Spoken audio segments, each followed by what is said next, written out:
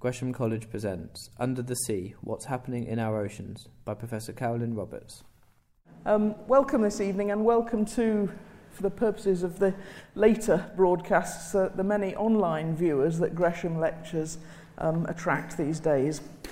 Tonight I want to talk about the Earth's ocean environment, and I'm hoping to surprise and delight you, as well as challenging you with some of the issues that are problematic for oceans.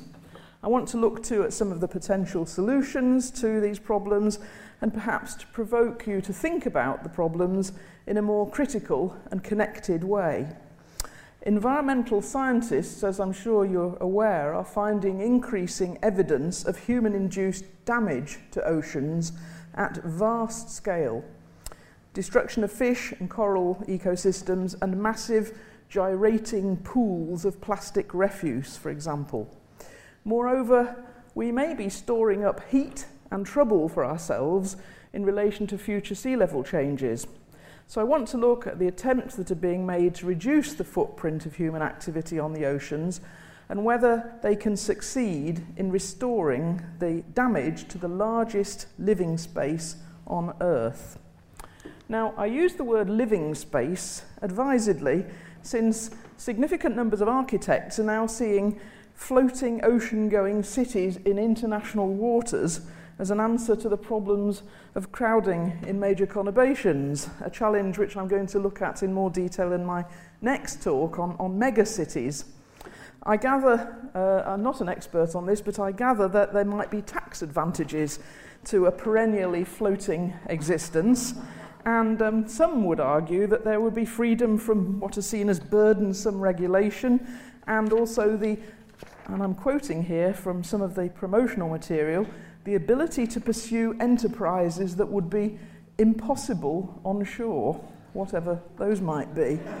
I kind of thought that might be something for the Gresham Professor of Commerce rather than me to contemplate. But the pictures here show some of the recent designs for some of these ocean-going communities, and personally I can't help thinking they look rather limiting, and even if they were inhabited solely by wealthy tax exiles, one wonders where the food and the water would come from. Not cattle ranching, I don't think. The early ones are supposed to be, or likely to be, converted ships, apparently, but the experts, and there is an institute for these things, the Seasteading Institute, which is on the west coast of the United States, they suggest that semi-submersible floating cities would be more stable in the face of changeable weather and currents. Perhaps. I think there is one of them, perhaps I can't remember. Yes, the one on the bottom right is rather more like the one above that, the one on the right is a semi-submersible one. I think the point about this is that oceans are a resource, and a valuable one at that, not only for living space, but for other things too, and that leads to differences of opinion. There's lots of blogs about these things, I should say, and I like the one here, the quote here. I want the first one to be named Rapture. That's good. Right. Closer to home, of course, in terms of controversy, there's been recent discussion over the potential of Swansea Bay for generating renewable tidal energy. And it highlights the conflicts that can arise when human need for energy interacts with the ecological interests of various other species, including bird life, which is a theme that I'll return to later on. There are lots of sites around the UK which may be suitable for tidal barrages. The map on the right shows some of them, and I'm quite a fan, actually. Conversely, oceans are probably the least known major component of the Earth's environment. In times past, they were the mysterious location of dragons and other terrible and terrifying beasts, as illustrated on these historic charts from the 16th and 17th century. This one's the 16th century one, I think, showing Nova Scotia, I think it is. Even today, we can be extremely surprised. Sorry, there's another one here. Yeah, a little bit later, this one, 17th century map. Again, it's got the unknown dragons and beasts floating around in the ocean. Now, we can still be surprised today by things that we find, some of which are terrifying. All of the things that we see on here are deadly, actually. Some of them look quite cute. I'm rather keen on the pufferfish I don't know about the rest of you, but that looks rather nice, and even the stingray looks quite friendly, but they are actually deadly. And things like this are quite significant as well. This is a measurement taken in February 2013 at an automated buoy by the World Meteorological Organization. It was a record-breaking 19-metre wave in the North Atlantic. Actually, it was a series of waves, not just one, not just a random wave. It was a series over a 20-minute period, which is the sort of apocryphal size formerly dismissed as a sailor's tall story. In fact, the buoy is part of the Marine Automatic Weather Stations network that includes ships and satellite imagery as well. And I think, actually, I was smiling to myself because I think that could give the libertarian residents of some of those floating cities something to think about if they strayed away from the warmer climates of the American West Coast. So that's on the surface. When we pass below the surface, there's a much greater level of ignorance of things that might only be a couple of kilometres away. In practice, only about 10% of the ocean has ever been explored, and it comprises, according to the calculations not done by me, done by Wikipedia apparently, it comprises about 1.3 billion cubic kilometres of space, the largest ecosystem on Earth. Now, the remaining 90% not explored has been the subject of speculation until very recently, and even the major configuration of the oceans with their complex volcanic ridges and abyssal trenches reflecting the slowly shifting patterns of plate tectonics only emerged in the last 60 years, which is very, very recent.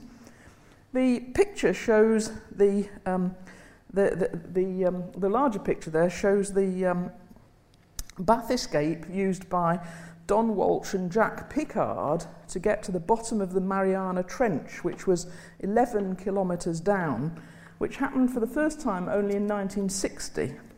And in fact, they saw very little because the water apparently was milky from stirred up sediment that didn't disperse, although they thought they saw some sort of halibut.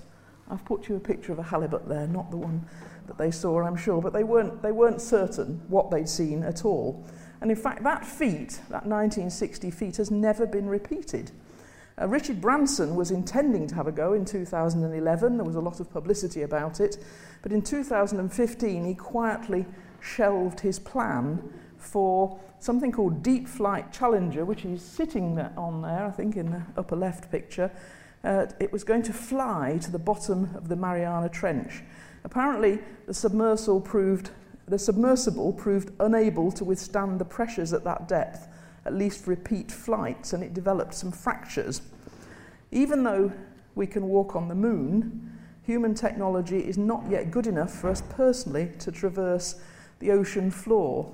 I'm just thinking about this actually because I'm about to go to Bangladesh in Virgin Airways, and I was thinking about developing fractures in things that were flying. Anyway, I'm leaving this evening actually. So there's the pictures there of that. Other creatures do have the ability to withstand extreme pressures. Deep-sea frill sharks, for instance, are an example of one of the larger organisms that thrives at high pressures and about which relatively little is known. This particular specimen was found in shallow waters off Japan, and it died shortly after being caught. There's another organism here that thrives on high pressures, usually in the darkest depths. It's a huge spider crab, found close to Japan. Similarly, new discoveries are being found in other deep, dark and cold environments. Now, I put this one up because it's extraordinary, and when I was looking at it earlier, I was telling some of the staff here that it almost reminded me of an auntie I used to have when I was young. She's no longer with us, but the scale worm still is with us, and there are other organisms which were photographed by somebody called Alexander Semenov, who photographed a whole range of stunning organisms in the Arctic Ocean. He worked out of the White Sea Biological Station near the Arctic Circle in the 6 months when it was ice-free. So we find in these newly explored areas of oceans all types of novel organisms of all sizes. That's a worm, but we also find this, which is a transparent sea cucumber. Transparency seems to be a common characteristic of deep water organisms. We find things like this. It's a mollusk which is bioluminescent. Sea slug. Very beautiful starfish. A different photographer here. Very, very, very beautiful starfish. And other types of fish, real, genuine fish, far too many to enumerate. I really like this one. This is a jellyfish, and that's the photograph of it moving, I think, is great. So we also find things like, some of these things have parasites on them. This is a jellyfish parasite. It's actually very, very small, actually rather tiny. Looks like something off Doctor Who, I think. Okay, and we also find mammals which are able to swim at depth as well. Whales, dolphins, and walruses. And they are extraordinary because they have such complex social patterns, which we're just starting to understand. I particularly like, there were some recent research findings by Darren Croft from Exeter University that showed wild male orca whales are what are known commonly as killer whales. They're highly dependent on their mothers, and they return to their home pod after breeding. And the mothers live to be 90, but stop reproducing at 30 in order to support their sons, but less so their daughters. And I was just thinking to myself, ladies, that sounds slightly familiar, doesn't it? These diverse creatures move around mysteriously too, and in total, they colonize every ecological niche, including, unexpectedly, close to the UK, where these are colourful jellyfish in the Irish Sea, produced as an artwork, but I'm given to understand it's a genuine photograph. Now, since discovering last week from some American politician's aide that alternative facts are at least as acceptable as scientifically verified ones, I'm putting in this image, courtesy of Disney, which is some alternative deep-sea organisms. But actually, you can't really tell, can you? They're quite credible when you look at the previous ones. Okay, it's also important not to admit microscopic organisms, on top of which rests the majority of the oceanic food chain. Recent discoveries by Danish scientists on the deep ocean, Pacific Ocean floor include bacteria and the distinct single-celled archaea that lack a nucleus. You can see they sit, there's a tree of life here, and they sit between bacteria and things like fungi, somewhere in between. They lack a cell nucleus, and actually these things challenge our ability to understand what being alive is. They're found in vanishingly small numbers, maybe 1,000, these are microscopic, maybe 1,000 in a cubic metre of clay in the deep ocean. It's like looking for a needle in a haystack. And their metabolic processes, such as respiration, are so slow, which is a response to the extremely limited food supplies. They're so far from nutrient sources that it would take hundreds or even thousands of years for them to generate enough energy to reproduce. And some of them, consequently, are probably thousands of years old. I can't help thinking it's not much of a life, really. But anyway, that is a lot longer than the longest living vertebrate on Earth, which is likely to have been a Greenland shark, which was dated recently by Danish scientists, and they used the radiocarbon in the lenses of its eyes. I assume it was dead. It doesn't say, but in the lenses of its eyes, it was dated at 392 years old. So that's pretty old as well. Those archaea, incidentally, they perked up a bit when they were fed with some kind of nutrient soup in the laboratory and divided. So, interestingly, when in the lab, they also discovered that those archaea, in turn, were host to some novel viruses themselves. So again, something we know next to nothing about. So these, and what we call extremophiles, live in exceptionally hostile, or hostile to us, environments, and support global ecosystems in ways we don't yet understand. They live on the nutrients, by and large, generated from geologically slow processes. They're certainly, though, very important in the planetary scale carbon recycling system on which we all rely. Kelp, for instance, and I haven't forgotten vegetation, I haven't said anything about it yet, but kelp is a crucial carbon store, perhaps more significant than tropical forests, but we know next to nothing about it. So, not only do geological inputs influence the biosphere, but the converse is also true. Animals, not just humans, influence chemical cycling in the oceans. We know that large mammals, those whales that we saw, for example, earlier, play a previously unknown role in recycling these nutrients from the ocean depths because they stir up sediment from the bed of the ocean, and that sediment has fertilizing potential. Particularly, it has phosphorus, and that's a sought-after nutrient. And the stirring up by these large mammals allows those nutrients to disperse around the world in ways we'll look at in a minute. The Environmental Change Institute in Oxford University, for example, has recently established that the massive reduction in large oceanic mammals, such as whales, has reduced that capacity to a tiny fraction of what it was before these, what we might call mass extinctions. Specific groups of extremophiles even live in the superheated acid environments close to mid-oceanic hydrothermal vents, where they are, there's a picture here, where they are very vulnerable to damage from deep-sea mining for metals such as copper, zinc and gold, which is done from drag lines or, and coming to an ocean area near us, I'm sure, remotely controlled ocean bed crawlers. Now, many of these areas of hydrothermal vents are very deep, and they were only discovered in 1977, which is very, very late. I was going to say, was everybody in the room born by then? I'm not sure. Okay, so very, very recent discoveries, and they too have their own flora and fauna. It's not my auntie, but it's a similar sort of thing. Okay, not attractive, is it, that one?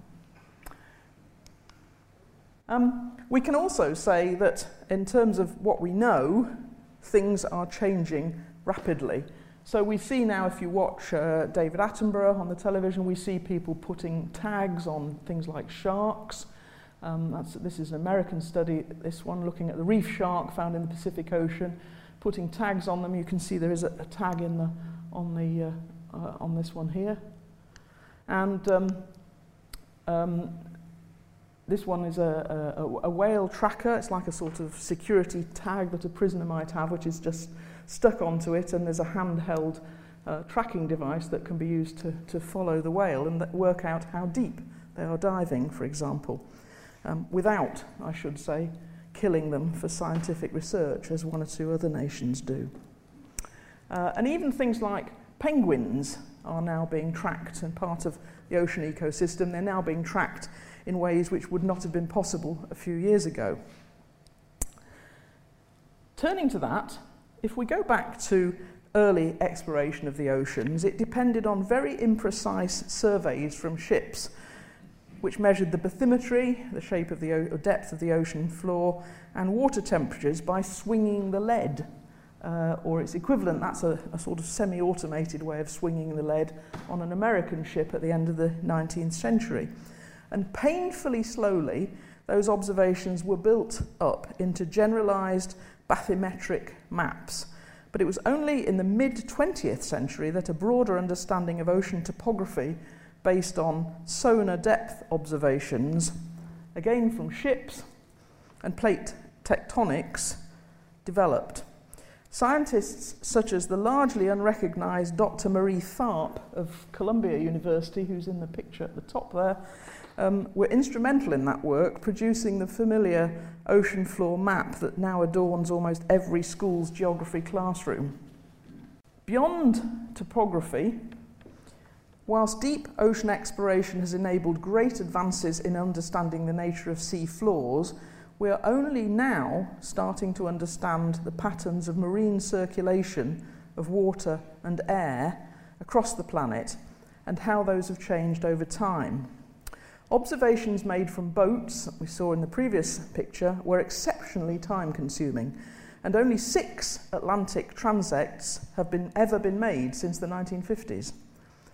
Today, we're using autonomous underwater vehicles and robots to capture most of the imagery and samples today, which minimise the need for people to travel to the seabed or for ships to drop samplers. Satellite-borne altimeters in combination with drone vessels, drifters, or wave gliders and buoys are enabling us to understand far more about the nature of the ocean and the way water of different characteristics moves around it. Previously, some Earth observation satellites, not this one, which is a new one, but previously some Earth observation satellites were actually turned off as they went over the ocean in order to save energy. But the newer ones, including some tiny micro-satellites, which are about the size of a bag of sugar, they're now recording sea levels, wave heights, and water temperatures with astonishing precision. This American National Oceanographic and Atmospheric Administration satellite, for instance, measures ocean meteorology from 36,000 kilometres up. And other satellites look specifically at oceans, and they can now allow calculations of things like heat exchange between the air and the ocean, and other parameters such as biomass content, the content of green algae, for example, to be calculated. One of the UK's newest universities, the University of the Highlands and Islands, is something of a specialist in this type of oceanographic research, and their Environmental Research Institute, which is researching wave power using data from tiny SAREL satellite and a solar-powered wave glider. This is a picture of the wave glider here, the yellow thing. It can cover thousands of miles without fuel, collecting and transmitting data about meteorology, bathymetry, waves, water temperatures, currents, and fish stocks, interestingly, and sending that data back to a remote base.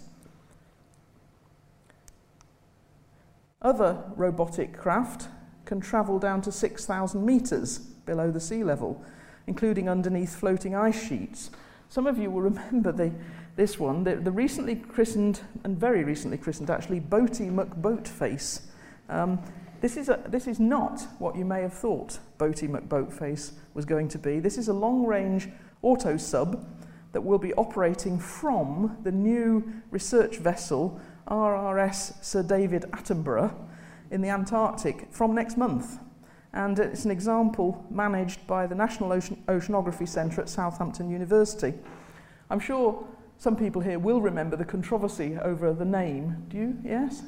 Yes, I think, I hate to say this, but it's the obvious dangers of holding a public referendum, I would say. Anyway, that's Boaty McBoatface, which will shed light on all sorts of interesting ocean responses. And there's another one called ISIS, actually, which is another deep-sea sub, again operated by Southampton, which can go down to the sea floor and document habitats and sea life 3 kilometres down. So in combination with the equipment on board the surface vessels, incredibly detailed information can be gathered remotely about the topography of the ocean floor and the objects upon it, natural or made by humans. So here's an example of the Sentinel satellite image of ocean floor highs and lows mapped from that satellite. Again, it's a very accurate picture, and that's at large scale, at planetary scale. If we focus down more. This is an interesting one. This is an image of a wreck that was picked up during what's called benthic mapping, high-resolution benthic mapping in Belfast Lough. It's the wreck of the Rose 2, I think must have been a Second World War, First or Second World War ship. And that wasn't the intended subject of study here. The intended subject of study was identifying bed materials, such as the map you can see here, where from the ship you could actually determine what the bed material was, whether it was shell, which is a shell bank there in dark blue at the bottom of the image, and a sandbank in white at the top here. The point about those is that we can do that analysis without the need for damaging the thing that we're trying to measure. We don't need to send down a grab sample, we can just look at it from the ocean surface. I have to say, though, that of course the main reason that this is being explored is for commercial mineral resource extraction. Now, we need to contrast that plethora of new information about our oceans with the paucity of the data from the last century in order to grasp what scientific progress is now capable of delivering. And I have to say, it is really exciting. I'm not an oceanographer by training, but in 1959, revealing my age here, I was given a child's version of a book on oceans written by one of the world's greatest environmentalists, Rachel Carson, who's the author of Silent Spring, which some of you will know about, I'm sure. So this was a version of this book called The Sea Around Us, written especially for children, and it certainly got me interested. But what's in there bears no comparison to the information and understanding that we have today. There was nothing in there about ocean water circulation, for example, which is the basis for understanding almost everything else. If we go back to those satellites, the satellite imagery from Sentinel-3, the satellite I mentioned earlier, can show tiny changes in altitude of the sea surface of 10 or 20 centimetres. And that tells us how warm and cold ocean currents are functioning in real time at this planetary scale. So the red on the image here, so for example just here, the areas of red are areas where the sea surface is higher than the reference level. If you look closely, you can see that some here, which is the start of what we call the Gulf Stream. I'll come back to that in a minute.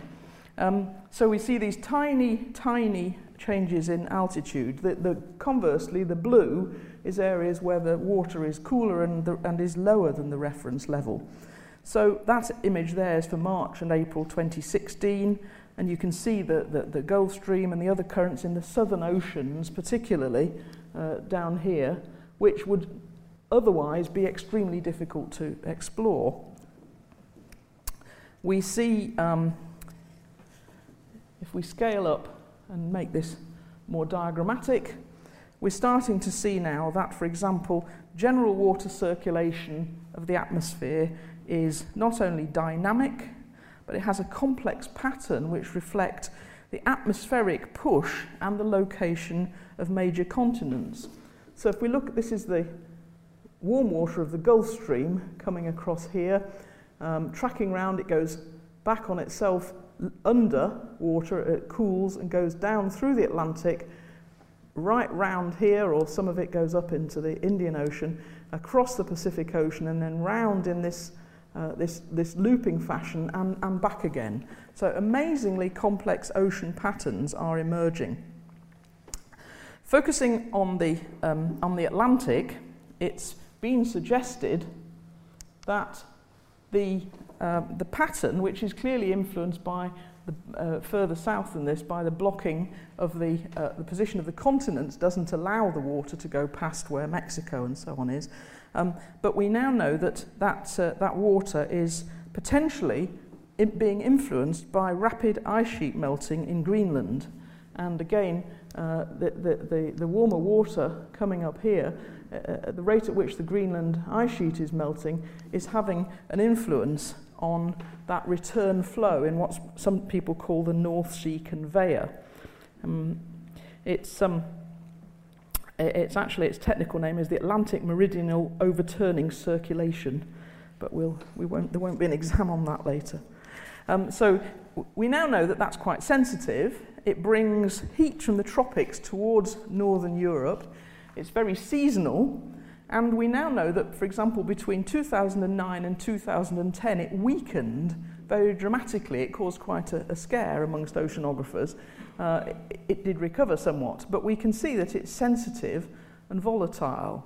And what we also know now, which we didn't know immediately at the time, was that the decline in the strength, the velocity, and the heat content of that circulation, that part of the circulation, was linked to an unprecedented and rather surprising rise in sea level on the eastern seaboard of the United States, down here. So the weakening of that 2009-2010 pattern, the flow goes on down here somewhere, is associated with sudden and rather surprising rise in sea level. So now, of course, we have to start incorporating that into our understanding of climate systems. This new robotic technology, and I'm including satellites in that, has also been picked up by the oil and gas industry, BP and others, to try and assist in monitoring oil spills at oceanic scale. And I want to now turn my attention to a small range of ocean environmental challenges. First of all, building on our understanding of ocean patterns, let me turn first of all to issues of pollution, specifically plastic in the ocean, although there are, of course, challenges from all sorts of substances entering the waters, including pharmaceutical products, which we could have a whole lecture on that. Almost all the plastic ever produced is still with us. And according to research at the University of the Highlands and Islands again, about 8 million tonnes of plastic litter enters the ocean each year, which has a dramatic effect on marine life. It's estimated that 100,000 marine mammals and 1 million seabirds a year are killed by eating waste or becoming entangled in discarded plastic, including fishing nets, which make up 10% of the waste. By 2025, again the statistics on the projections, 2025, which is not very far away, there could be an estimated 1 tonne of plastic in the ocean for every 3 tonnes of fish. And yet, it could be recycled into socks and trainers. The biggest collection of plastic rubbish is found in the Northern Pacific. And it's a direct result of ocean currents we're looking at a few minutes ago. But it consists of a vast number of different types of plastic, microscopic fragments of polymers. Now, I'll just show there's a little cartoon which I want to show you here. Right, microbeads. Some of you probably, maybe, I don't know, used microbeads yourself today if you've used some toothpaste or some kind of skin exfoliant. They're not good for the environment, they're not good for fish at all, but they collect in the Northern Pacific, in what we call the Northern Pacific Gyre. There is a vast swirling mass of them. Plastics tend to break down into partly by the sun, by the forces in the water, into particles that are individually often too small to be seen by satellites, perhaps, let's say, less than 5 millimetres across. And they may even be invisible from boats. But sampling shows that these fragments were once a mixture of things: plastic bags, plastic bottle caps, plastic water bottles, and expanded polystyrene are the most common things. And there are different types of plastic: polyethylene, polypropylene, and so on. A small fraction of that, a very small fraction, is the plastic microbeads that appear in cosmetics, and about which the UK government is currently prevaricating. There was a bill in Parliament to ban them, and it's not happened yet. Apparently from the UK we release 86 tonnes of microbeads of this unnecessary stuff into the ocean every year just from skin exfoliants, along with the usual range of other materials. And most of that, as you see from the map here, most of that plastic from the UK probably floats northwestwards into the Arctic. This is just a model, a theoretical model of where that plastic goes. It includes, actually, as well as those bottles and caps and so on, microfibres from artificial textiles in washing machines that don't have filters on them. So they go in as well. So you can see there the plastic moving, again in a model, plastic moving after a year, 2 years, 5 years and 20 years. Elsewhere on the planet, even more plastic is produced per capita. Now this diagram shows two things. The circles there indicate the consumption of plastic materials per head. How much do we actually produce? So Japan, you can see that's 1980, the circle gets bigger, 2005, 2015. So the growth has slowed a little in Japan and in Europe, Japan and the States, in Western Europe too. And before we moan about Asia, for example, we should note that their total consumption of plastics is much less than it is in this country. So that's the production. But the colour in the sea areas indicates the amount of plastic, the density of plastic in the oceans. And this is where we see this North Pacific gyre. It's this area here in dark green, but there's an equivalent area in the North Atlantic and another one here in the South Atlantic as well, and probably something over here, but there's fewer producers over there. So the images there come from research that's been published recently, but these images come from work by Imperial College in London, not far from here, Grantham Institute. They've produced quite a lot of work showing the destination of these plastics as well as their sources. I won't go into all the details of this. It shows plastics being produced and where they go on the sea floor and so on. But what is rather more horrifying is this kind of image, or this kind of image. This one taken in September 2009 in the Pacific, or this one, again, a rare bird, mistakenly, they're consuming plastic debris. Now, what it includes, the things show cigarette lighters, toothbrushes, tampon casings, and all the rest of it. And research published last year, 2015, found that 90% of all seabirds had ingested plastic, 90%. And it makes up now 10% of their average body weight.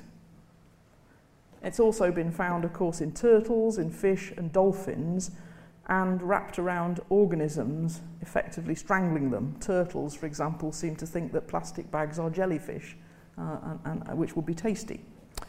Now, there is research being done on why birds eat plastic, and some research in California, for example, scientists have established by field testing that the plastic becomes coated in algae, which is then consumed by krill, microorganisms, which release a sulfur compound called dimethyl sulfide, or DMS.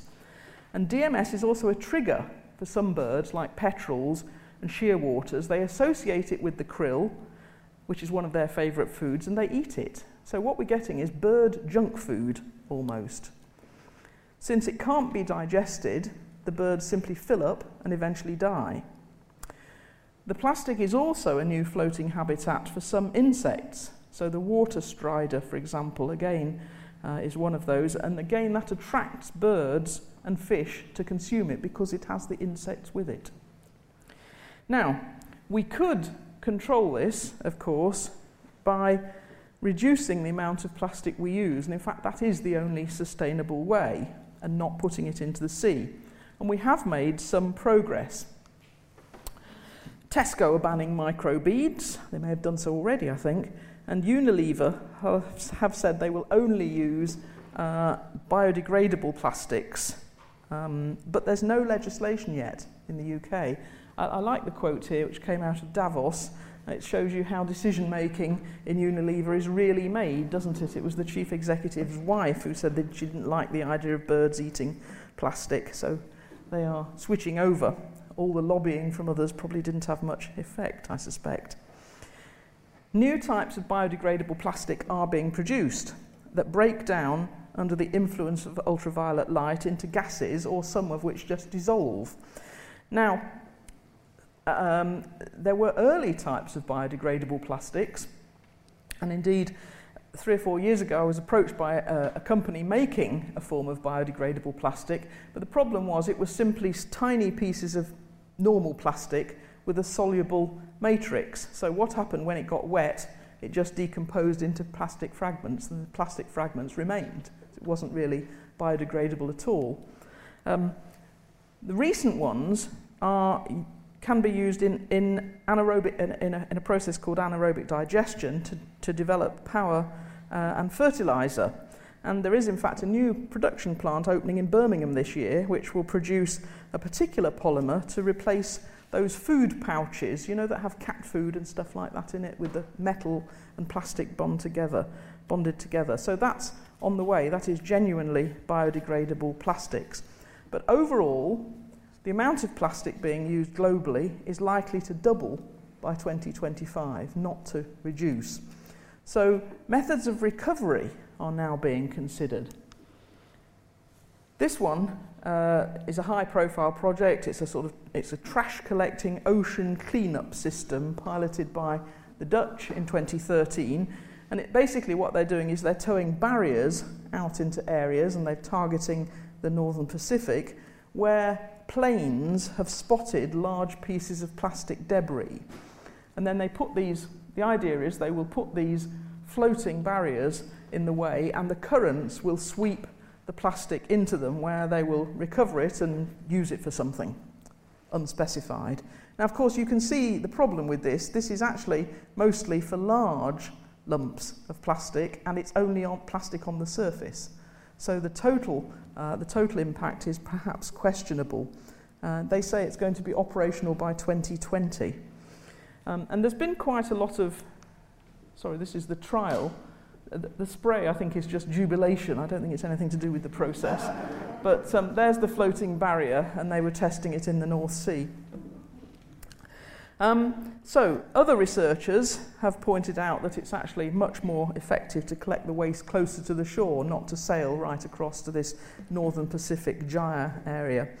But it's been suggested that, and the figures are something like, there's an estimated 51 trillion plastic particles in the sea, and about a third of that mass could be removed by 2025 if it's targeted properly.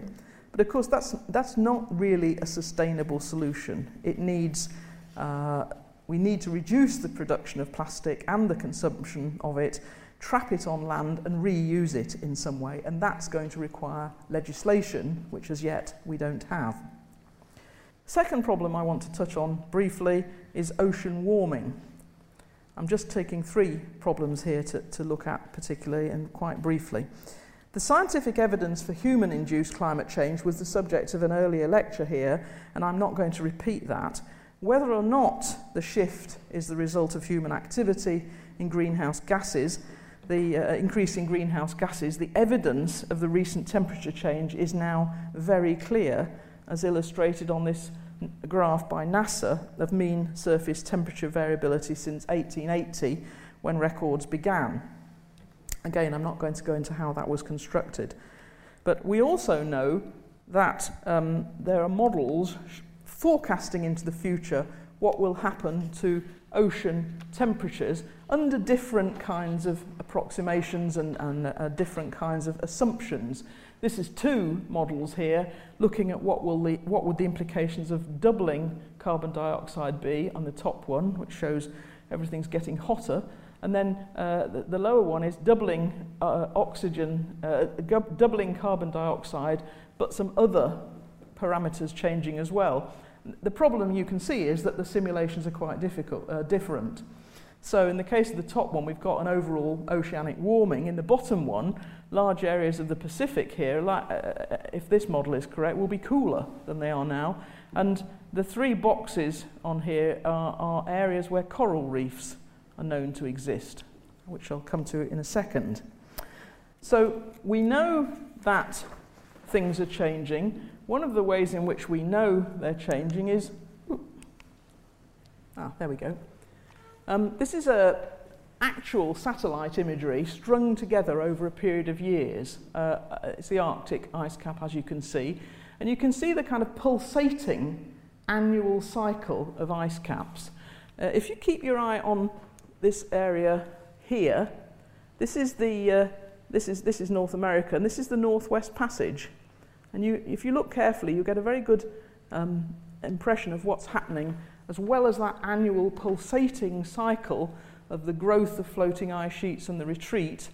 You'll see why ships are now able to use the Northwest Passage, not all the year so far, but quite often, in a way which was not anticipated, of course, in the 19th century.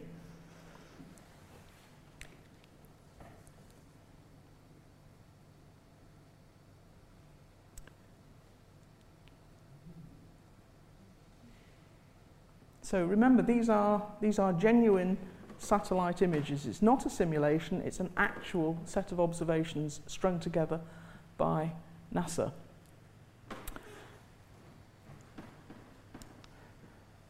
What it looks like, of course, closer up is something like that, where we see Arctic ice cracking. And for the Antarctic, interestingly, early explorers' logbooks from people like Shackleton and Scott have indicated a much more complex picture. We don't see the massive loss of volume of the ice cap that we see in the Arctic. We see only so far about a 14% loss in volume. And in fact, ice volume in Antarctica appeared to peak in the 1950s as compared with the observations at the end of the 19th century. So it's a much more complex picture in the south, and apparently not so severe. And that's almost certainly the northern and the southern hemispheres are reacting differently because of those giant planetary scale oceanic circulation patterns that we saw earlier. The news isn't all bad, because Bristol University, for example, have established that melting Antarctic icebergs release nutrients, particularly iron compounds, into the sea, and that boosts the growth of plankton, which take up some of the atmospheric carbon. So there's a kind of partly a self-regulating system, but it's not likely to be in balance with the losses. And in fact, observations by Japanese scientists show that the ocean is taking up less carbon dioxide than previously. On balance, it takes up about a quarter of all the carbon dioxide that we release into the atmosphere. So we've got increasing sea temperatures, we've got implications for things like coral, pressure on coral reefs that protect many coastlines from the ravages of flooding. Now, many carbonate reefs, calcium carbonate reefs, and I've put this picture up because this is something different. This is a cold water coral, not a hot water coral or warm water coral, but many carbonate reefs are experiencing something called bleaching. So they're going white and the constituent microorganisms are dying. So there's research going on into that.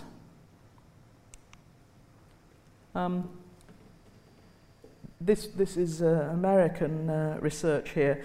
The problem with bleaching is that it can be part of the natural cycle of coral reefs, and it's associated too with things like aerosols, dust coming from volcanoes, which actually protects coral reefs. So that if you have a volcano going off, you get more atmospheric dusts, and it protects them. And in fact, some people have suggested, well, let's put more aerosols up into the air and protect our coral reefs, which is a rather strange management technique, I think. But it can be part of natural cycles, and it's also associated with particular patterns of the El Nino sea current variation as well. So it's sometimes difficult to establish that bleaching of things like the Great Barrier Reef is actually the result of water temperature change, but it seems likely to be the case. And it has implications too, not only for the coral itself, which is an important thing. The structure of the coral becomes affected, and in fact, in these cold water species, the one we saw earlier, this one, the cold water species, it becomes more brittle. It's like a sort of coral osteoporosis. It doesn't actually die, it just gets brittle and then collapses rather than dying. But you can too get broader changes in the marine ecology. So you get new species coming in because the water temperature's changed. This picture of lionfish, and people are working out, well, can we, because they eat the coral, can we trap them? There's people doing experiments with traps to try and trap the lionfish, which of course too is not really the appropriate way of trying to address the fundamental cause of the bleaching. There's some other research as well on water temperatures and carbon dioxide.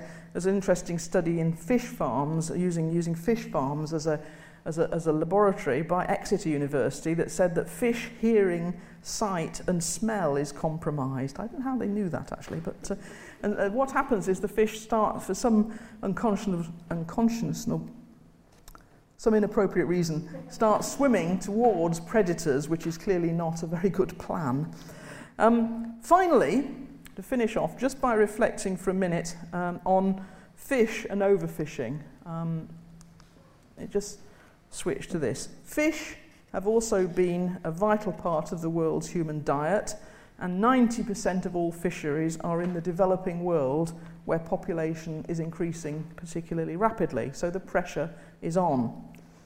Fisheries are also an area where global legislation and enforcement is weak, and governance arrangements are very patchy. There's been some research by Richard Bailey in the Oxford Martin School, which has produced some very interesting findings and ways of thinking about the questions.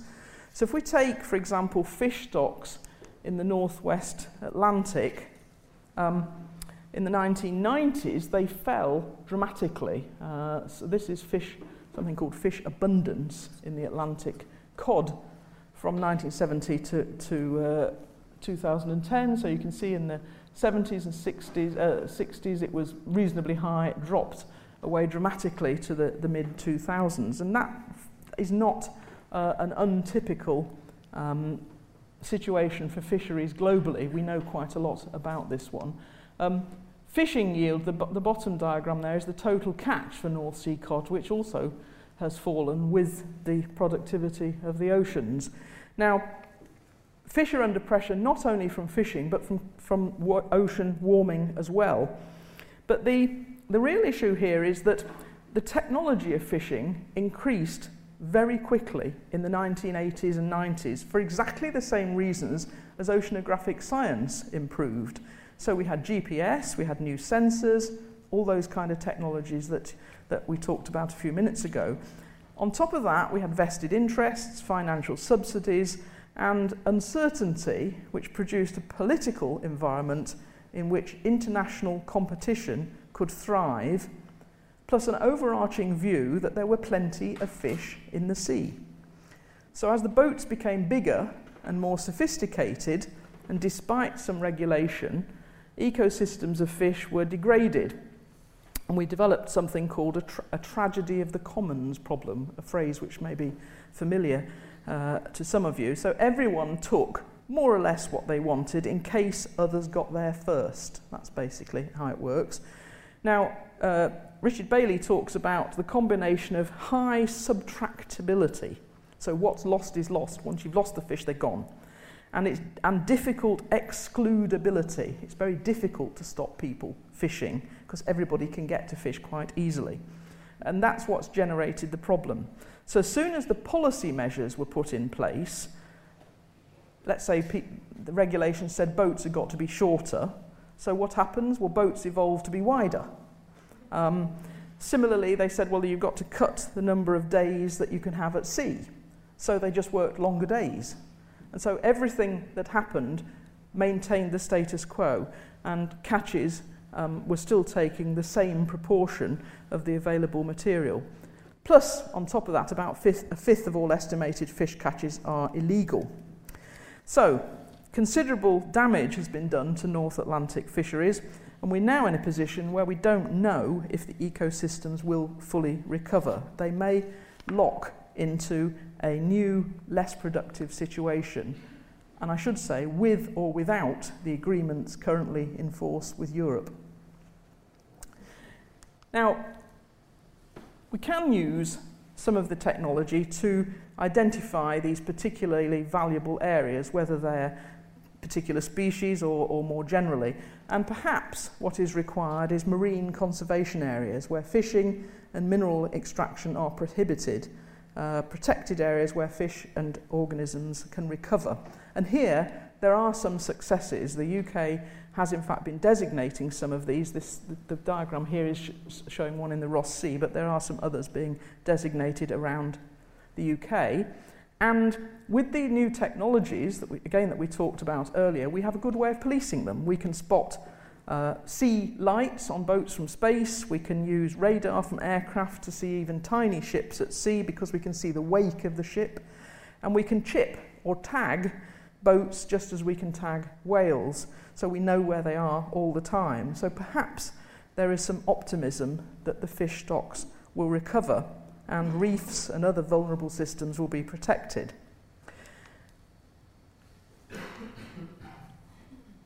Environmental journalist George Monbiot, who wrote powerfully in the Guardian newspaper last month, said that encounters with huge basking sharks and sunfish whilst canoeing off the Hebrides had triggered in him a raw set of feelings. He described it as a vestigial genetic memory from a time when ocean circumstances obviously directly shaped human lives. Less obviously today, ladies and gentlemen, I think they still do. Thank you.